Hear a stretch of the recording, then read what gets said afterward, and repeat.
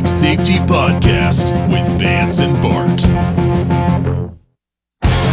a trap, and there's no comfort fitting in a fake safety that no one believes in.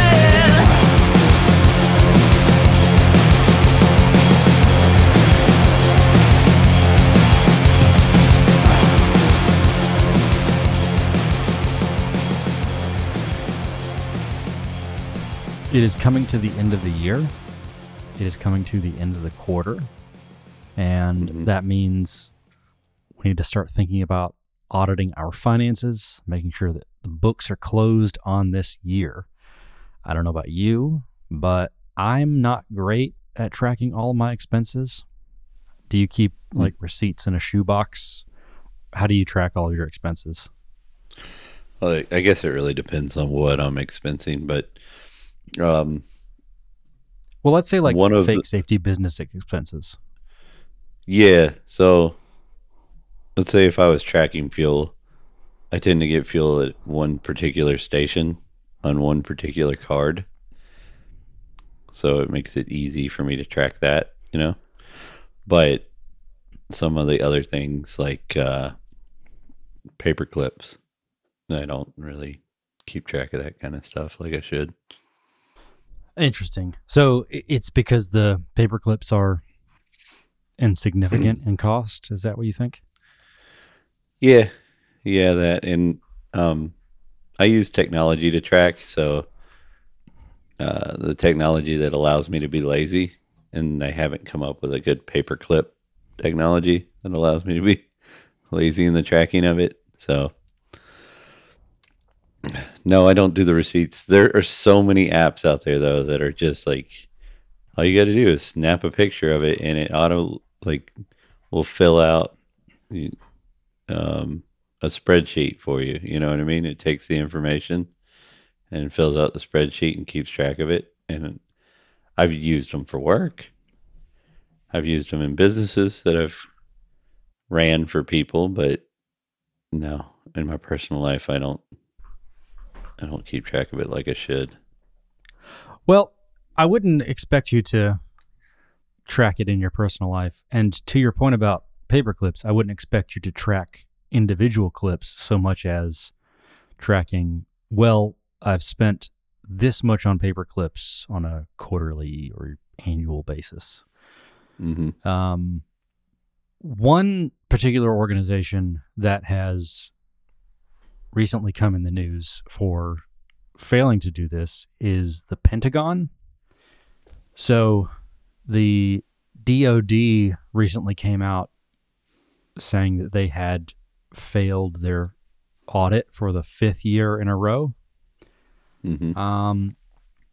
Just to give you a sense of scale here, they have, just in assets alone, we're talking maybe $3.5 trillion worth. And of that, they cannot account for 39% of it.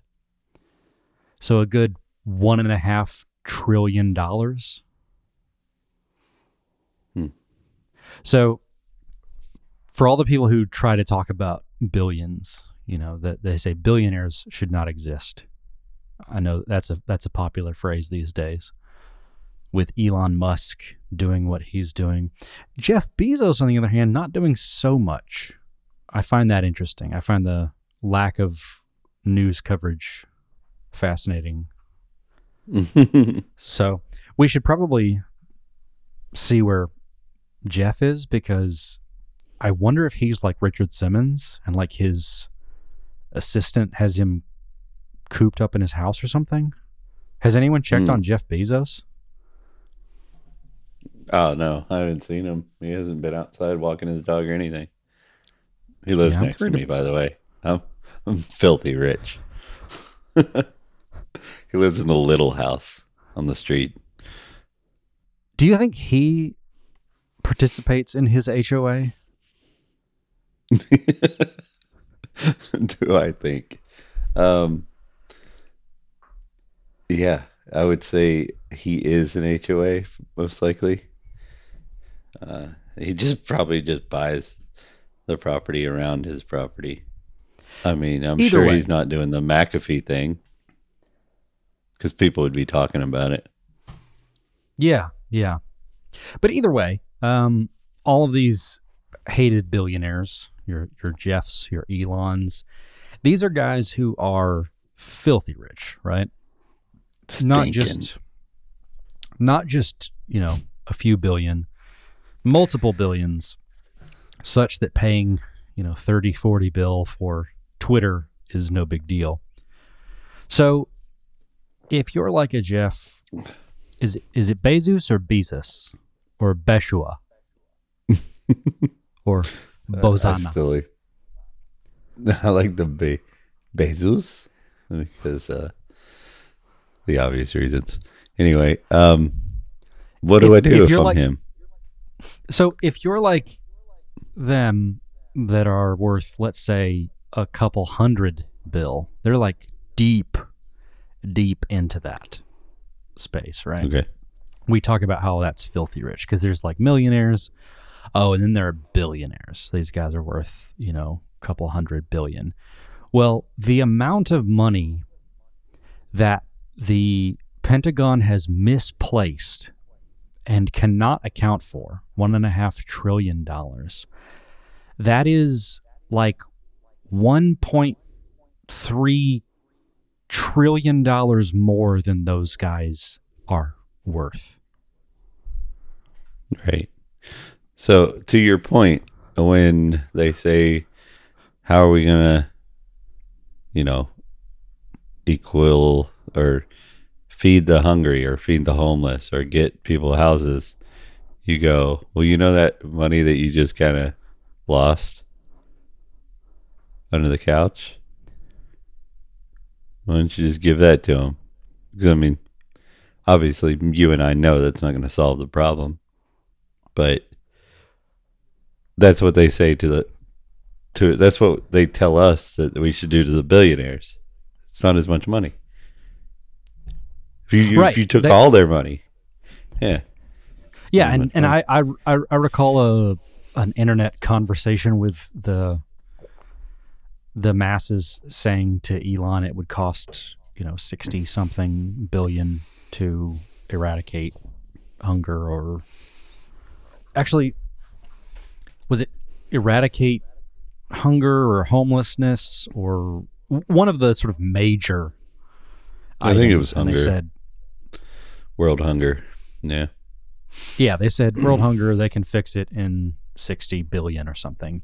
And I think his response was, okay, show me how. And while I'm sure a handful of folks have put together some kind of plan, all of that stuff quickly falls apart because it's a one-time solution and doesn't actually fix the ongoing. Yeah, we all want a $60 billion donation to whatever nonprofit we own, right? Sure. And I'm also not going to sit here and say that 60 billion wouldn't go a long way toward fixing that problem with the right intent and the right nonprofits. I think that's what those things are set up to do. That said, if we believe that, I'm not going to fall for that. I mean, I think it'd be dumb to fall for that. If you think just any business, especially one that's based on donations, so that they really don't have anything they're selling. So they have to hype up whatever the problem is they're trying to solve, which is fine. That's business, right? And then you have to find some sort of popularity struggle and capitalize on it to get the big donations towards you. And that's what they were doing. But I'm not going to fall for it. I'm not. Some of you might. Jeff, obviously, well, not Jeff. Who did it? Elon. Elon, yeah, he didn't fall for it, right? So he called him out on it. Well, I would think it interesting if they were to say, yes, this will eradicate that, and we will then disband our organization. Or even just acknowledge that they would need to pivot. Just the idea that if you are responsible for trying to end world hunger and then world hunger is resolved, then what does your organization do? Just even it's called doing UN. You do a UN. They were created to stop the spread of communism in the Soviet Union. And when during the Cold War, when the risk of the Soviet Union was gone, you just got to pivot. You got to maybe stir up a war somewhere else to be scared of, or leak some nuclear information to somebody so they got it, or whatever. Vietnam. To be as generous as possible, we could say that a good nonprofit who is dedicated to ending world hunger could say, yes, it will cost $60 billion to do it. If you give us that $60 billion, we will allocate that appropriately, and then work on food quality across the globe, right? You can always make something better. So in some sense, they could still exist. They would just have a new mission and a noble one. But that kind of misses the point here, which is, let's say somewhere in that range is what everyone claims it would cost to solve all these problems globally. Now, we're talking about world hunger. We're not talking about U.S. hunger. We're talking about global problems that are priced somewhere in the tens of billions. Yeah. Now, that is something that these billionaires could do because it's only it's less than half of their net worth. Now, these billionaires' net worth is still $1.23 trillion less than the Pentagon has misplaced. Right. So with that scale, we clearly have some issues with accounting. And I don't mean the kind of accounting error that you can dismiss by paper clips or Superman 3. How does all this tie in to our system of money? Because while that is all but ignored by the public, we can't stop talking about FTX and crypto and how it's failing. But is it really? See, to that point, I don't think that crypto is failing. I think crypto is doing exactly what it was meant to do, and that is to weed out the fraudulent banks. Just like the reason why before the National Bank, all the banks that would lend out way more than they had, they would get a bank run and they would go under, right? So it taught banks a lesson. If you want to stick around, you can't get greedy, you can't do that. So of course there's always new banks that come up and they get greedy, but they get taught a lesson until you become the printing press, till you have federal government saying, okay, well, we'll devalue the dollar to gold. Go ahead and print some up, right? Or we'll just completely decouple the dollar from gold, print as much as you want. Let's get them interest rates down. Because how do you get interest rates down? Everybody talks about, we should have lower interest rate. Even Mr. Musk, of course he's going to say that, even if he knows it's wrong, because he's a billionaire doing billionaire company stuff. They do loans all the time. It's better for him to have low interest rates. He's working off of debt constantly. But is it in our best interest to have low interest rates? No, not if you're a person who makes money, wants to save or whatever. It's definitely not in your best interest. Only if you're going into debt or you want to be incentivized to be in debt? Is it Well, in your in the technology sector, that's obviously a big part of it, right? When we're talking about Silicon Valley, when we're talking about tech, when we're talking about venture capital, the way that venture capital is able to give all of these companies all this liquidity is because they're able to loan it out for essentially nothing. That's why there's malinvestment everywhere. So what's happening is the dollar that's made, the dollar that's produced, the dollar that's actually produced a product for the future for a person is devalued by that printed dollar. It has no value. The only value it gets is the value that it sucks out of your wallet that you already have. So that's what gives that money the value. That is inflation. Printing the simple what the economists will try to spin inflation to be is prices going up. But that's not necessarily true. Cost doesn't necessarily go up with inflation, because if productivity outdoes the inflation of the money supply, you might still have prices going down while still having inflation.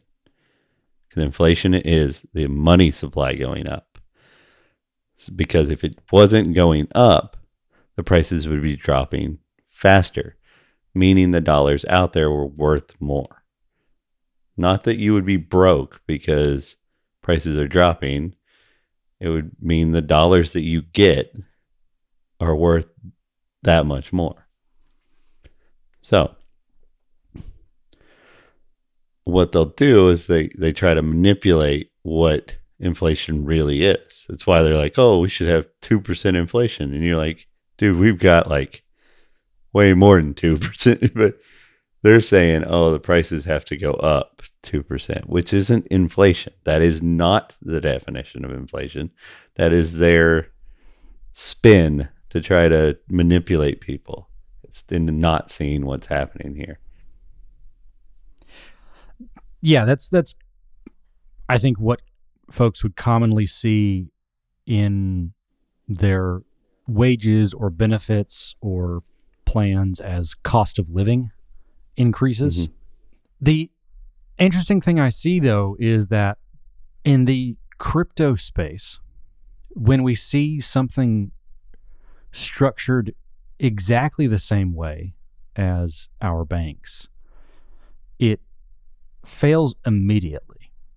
So what we saw with this FTX fiasco is essentially fractional reserve banking. We saw exactly what we see with our banks, which is, like you said, folks getting greedy. We didn't call it greedy. We just called it leveraged. But the fact of the matter is that it's the same in that they loan out significantly more than they actually have under management. And that means when anyone comes back to said bank and says, well, I want to get this out here, well, the bank fails because they don't have that. Right. So the failure of crypto, what people would claim is the failure of crypto, is not the failure of crypto. That's crypto winning. That's the point. That was the whole point, is that you can't. It is, well, at the moment, too hard to be manipulated into, the crap that we have for like the U.S. dollar. It wasn't the U.S. dollar. What was so amazing about the crypto coming up this way, and thank God we got to see it, was, in Austrian economics, you learn that a money has to have intrinsic value to begin with, right? So like gold, it was believed that gold, because it was used in things, and so it already had some value, and then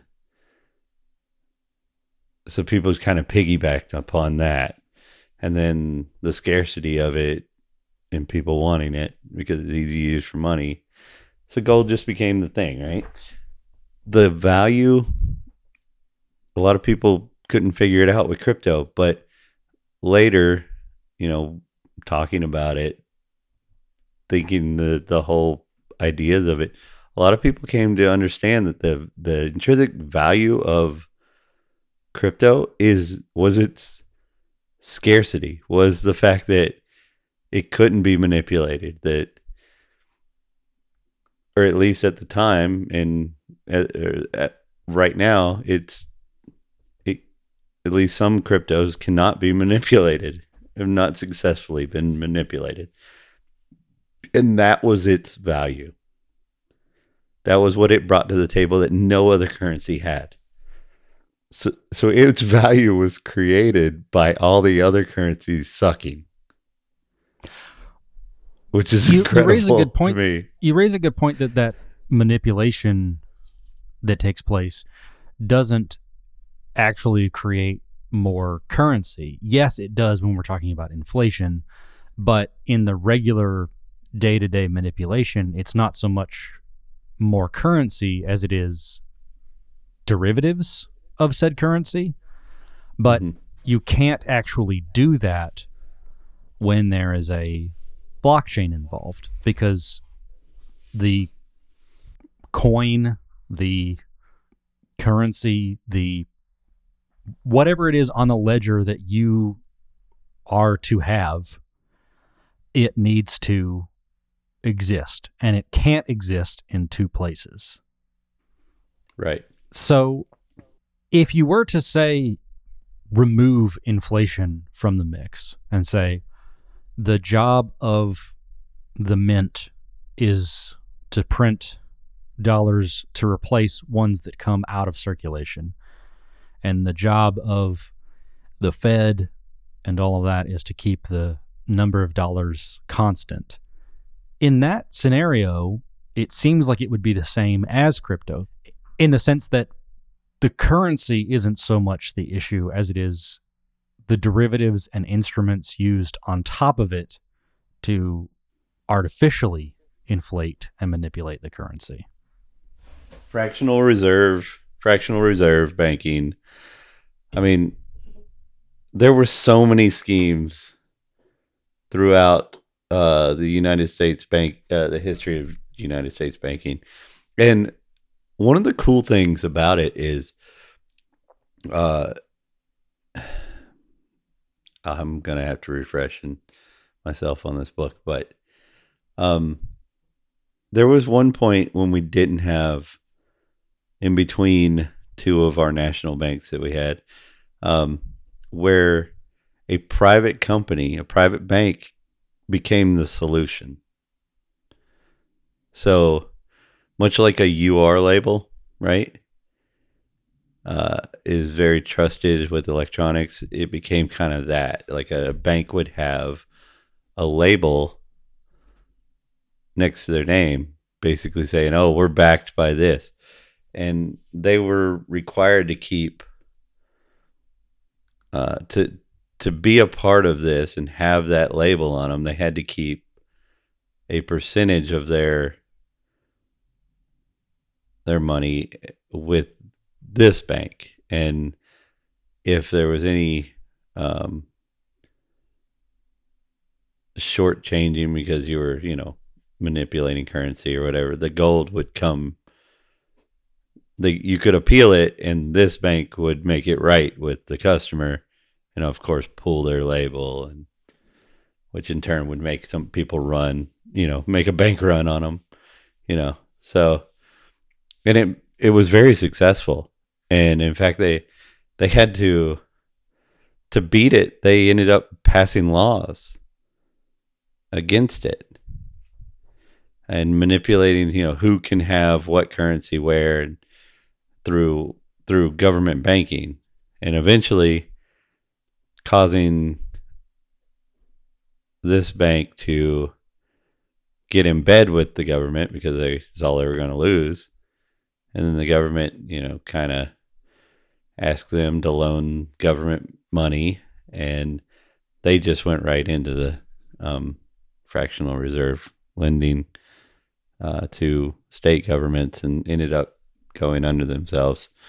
But my point stands is like before the government manipulation in this unstable market that we had to create a government national bank for, there was a private solution that was working very well until the government came in and screwed it up.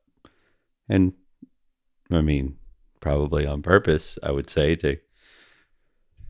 because they want it to be unstable. That's why people will vote for, won't throw a fit over a national bank. So, but let's go with the more generous interpretation that it wasn't intentional for them to make it a public institution instead of private. Let's just say they feel more comfortable and more confident in the public solution. What is inherently so bad about like an FDIC or an NCUA where your funds are guaranteed? Because that FDIC insurance, that label on any bank now, does guarantee any individual against the fallback of those things. So even if those banks do overextend or come to a place where they come up short, the FDIC does insure that amount. So, right. But what happens is they insure that, and then they keep their backing. So that's the difference. A private company not going to do that and let them keep the label. Why? Because that would be stupid. They would go under if they continued to let a bad actor bank screw people over, and then they had to fix it. But the bottom line on that is that the bank can't screw people over because the FDIC will come and make it right. So effectively, the bank isn't hurting anybody, are they? But, yeah, because by printing money and giving it to the person who is owed, you've printed money that doesn't exist and given it out, which makes every dollar everybody's got in their wallet, in their bank, worth that much less. That's why, it's the same exact argument they say why, George Floyd shouldn't have been printing buying stuff with counterfeit dollars. Why is buying stuff with a counterfeit dollar illegal? Why? It's the exact same thing that all the banks do. It's the exact same thing that the Federal Reserve does. And it's supposedly good. It's good for the economy. I mean, when they want to print money, when the economy's going bad, they say that printing money and giving it out will help. They always say that. It will bail them out. Bail it out. Bail them out. That's why they call him Helpful George. Right. So if it helps, then why don't they just let us print it at the house? So going back to that initial thought experiment, the idea of, okay, if they stop with the inflation and there's a consistent amount of dollars in the system and they regulate that amount and they just sort of keep a consistent amount, we're okay.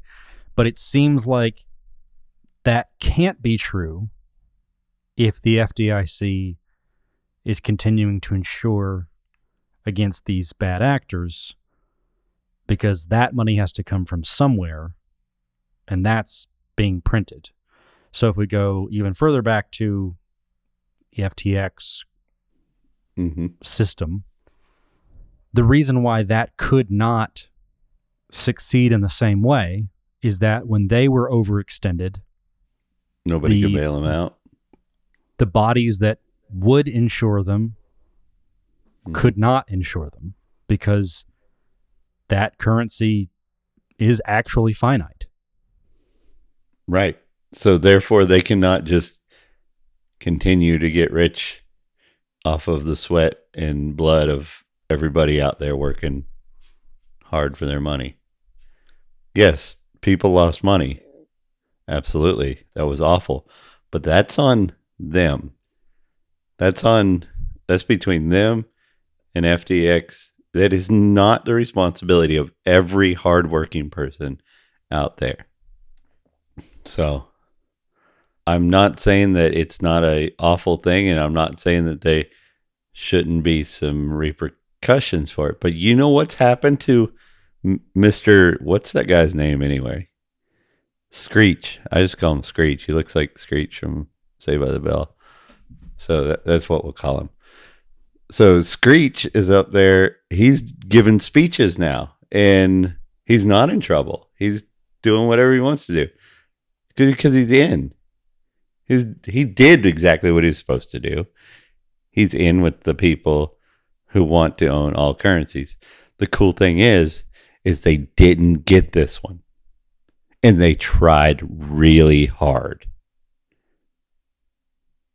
And if there's anything to say about crypto is I believe in it more now than I did before this.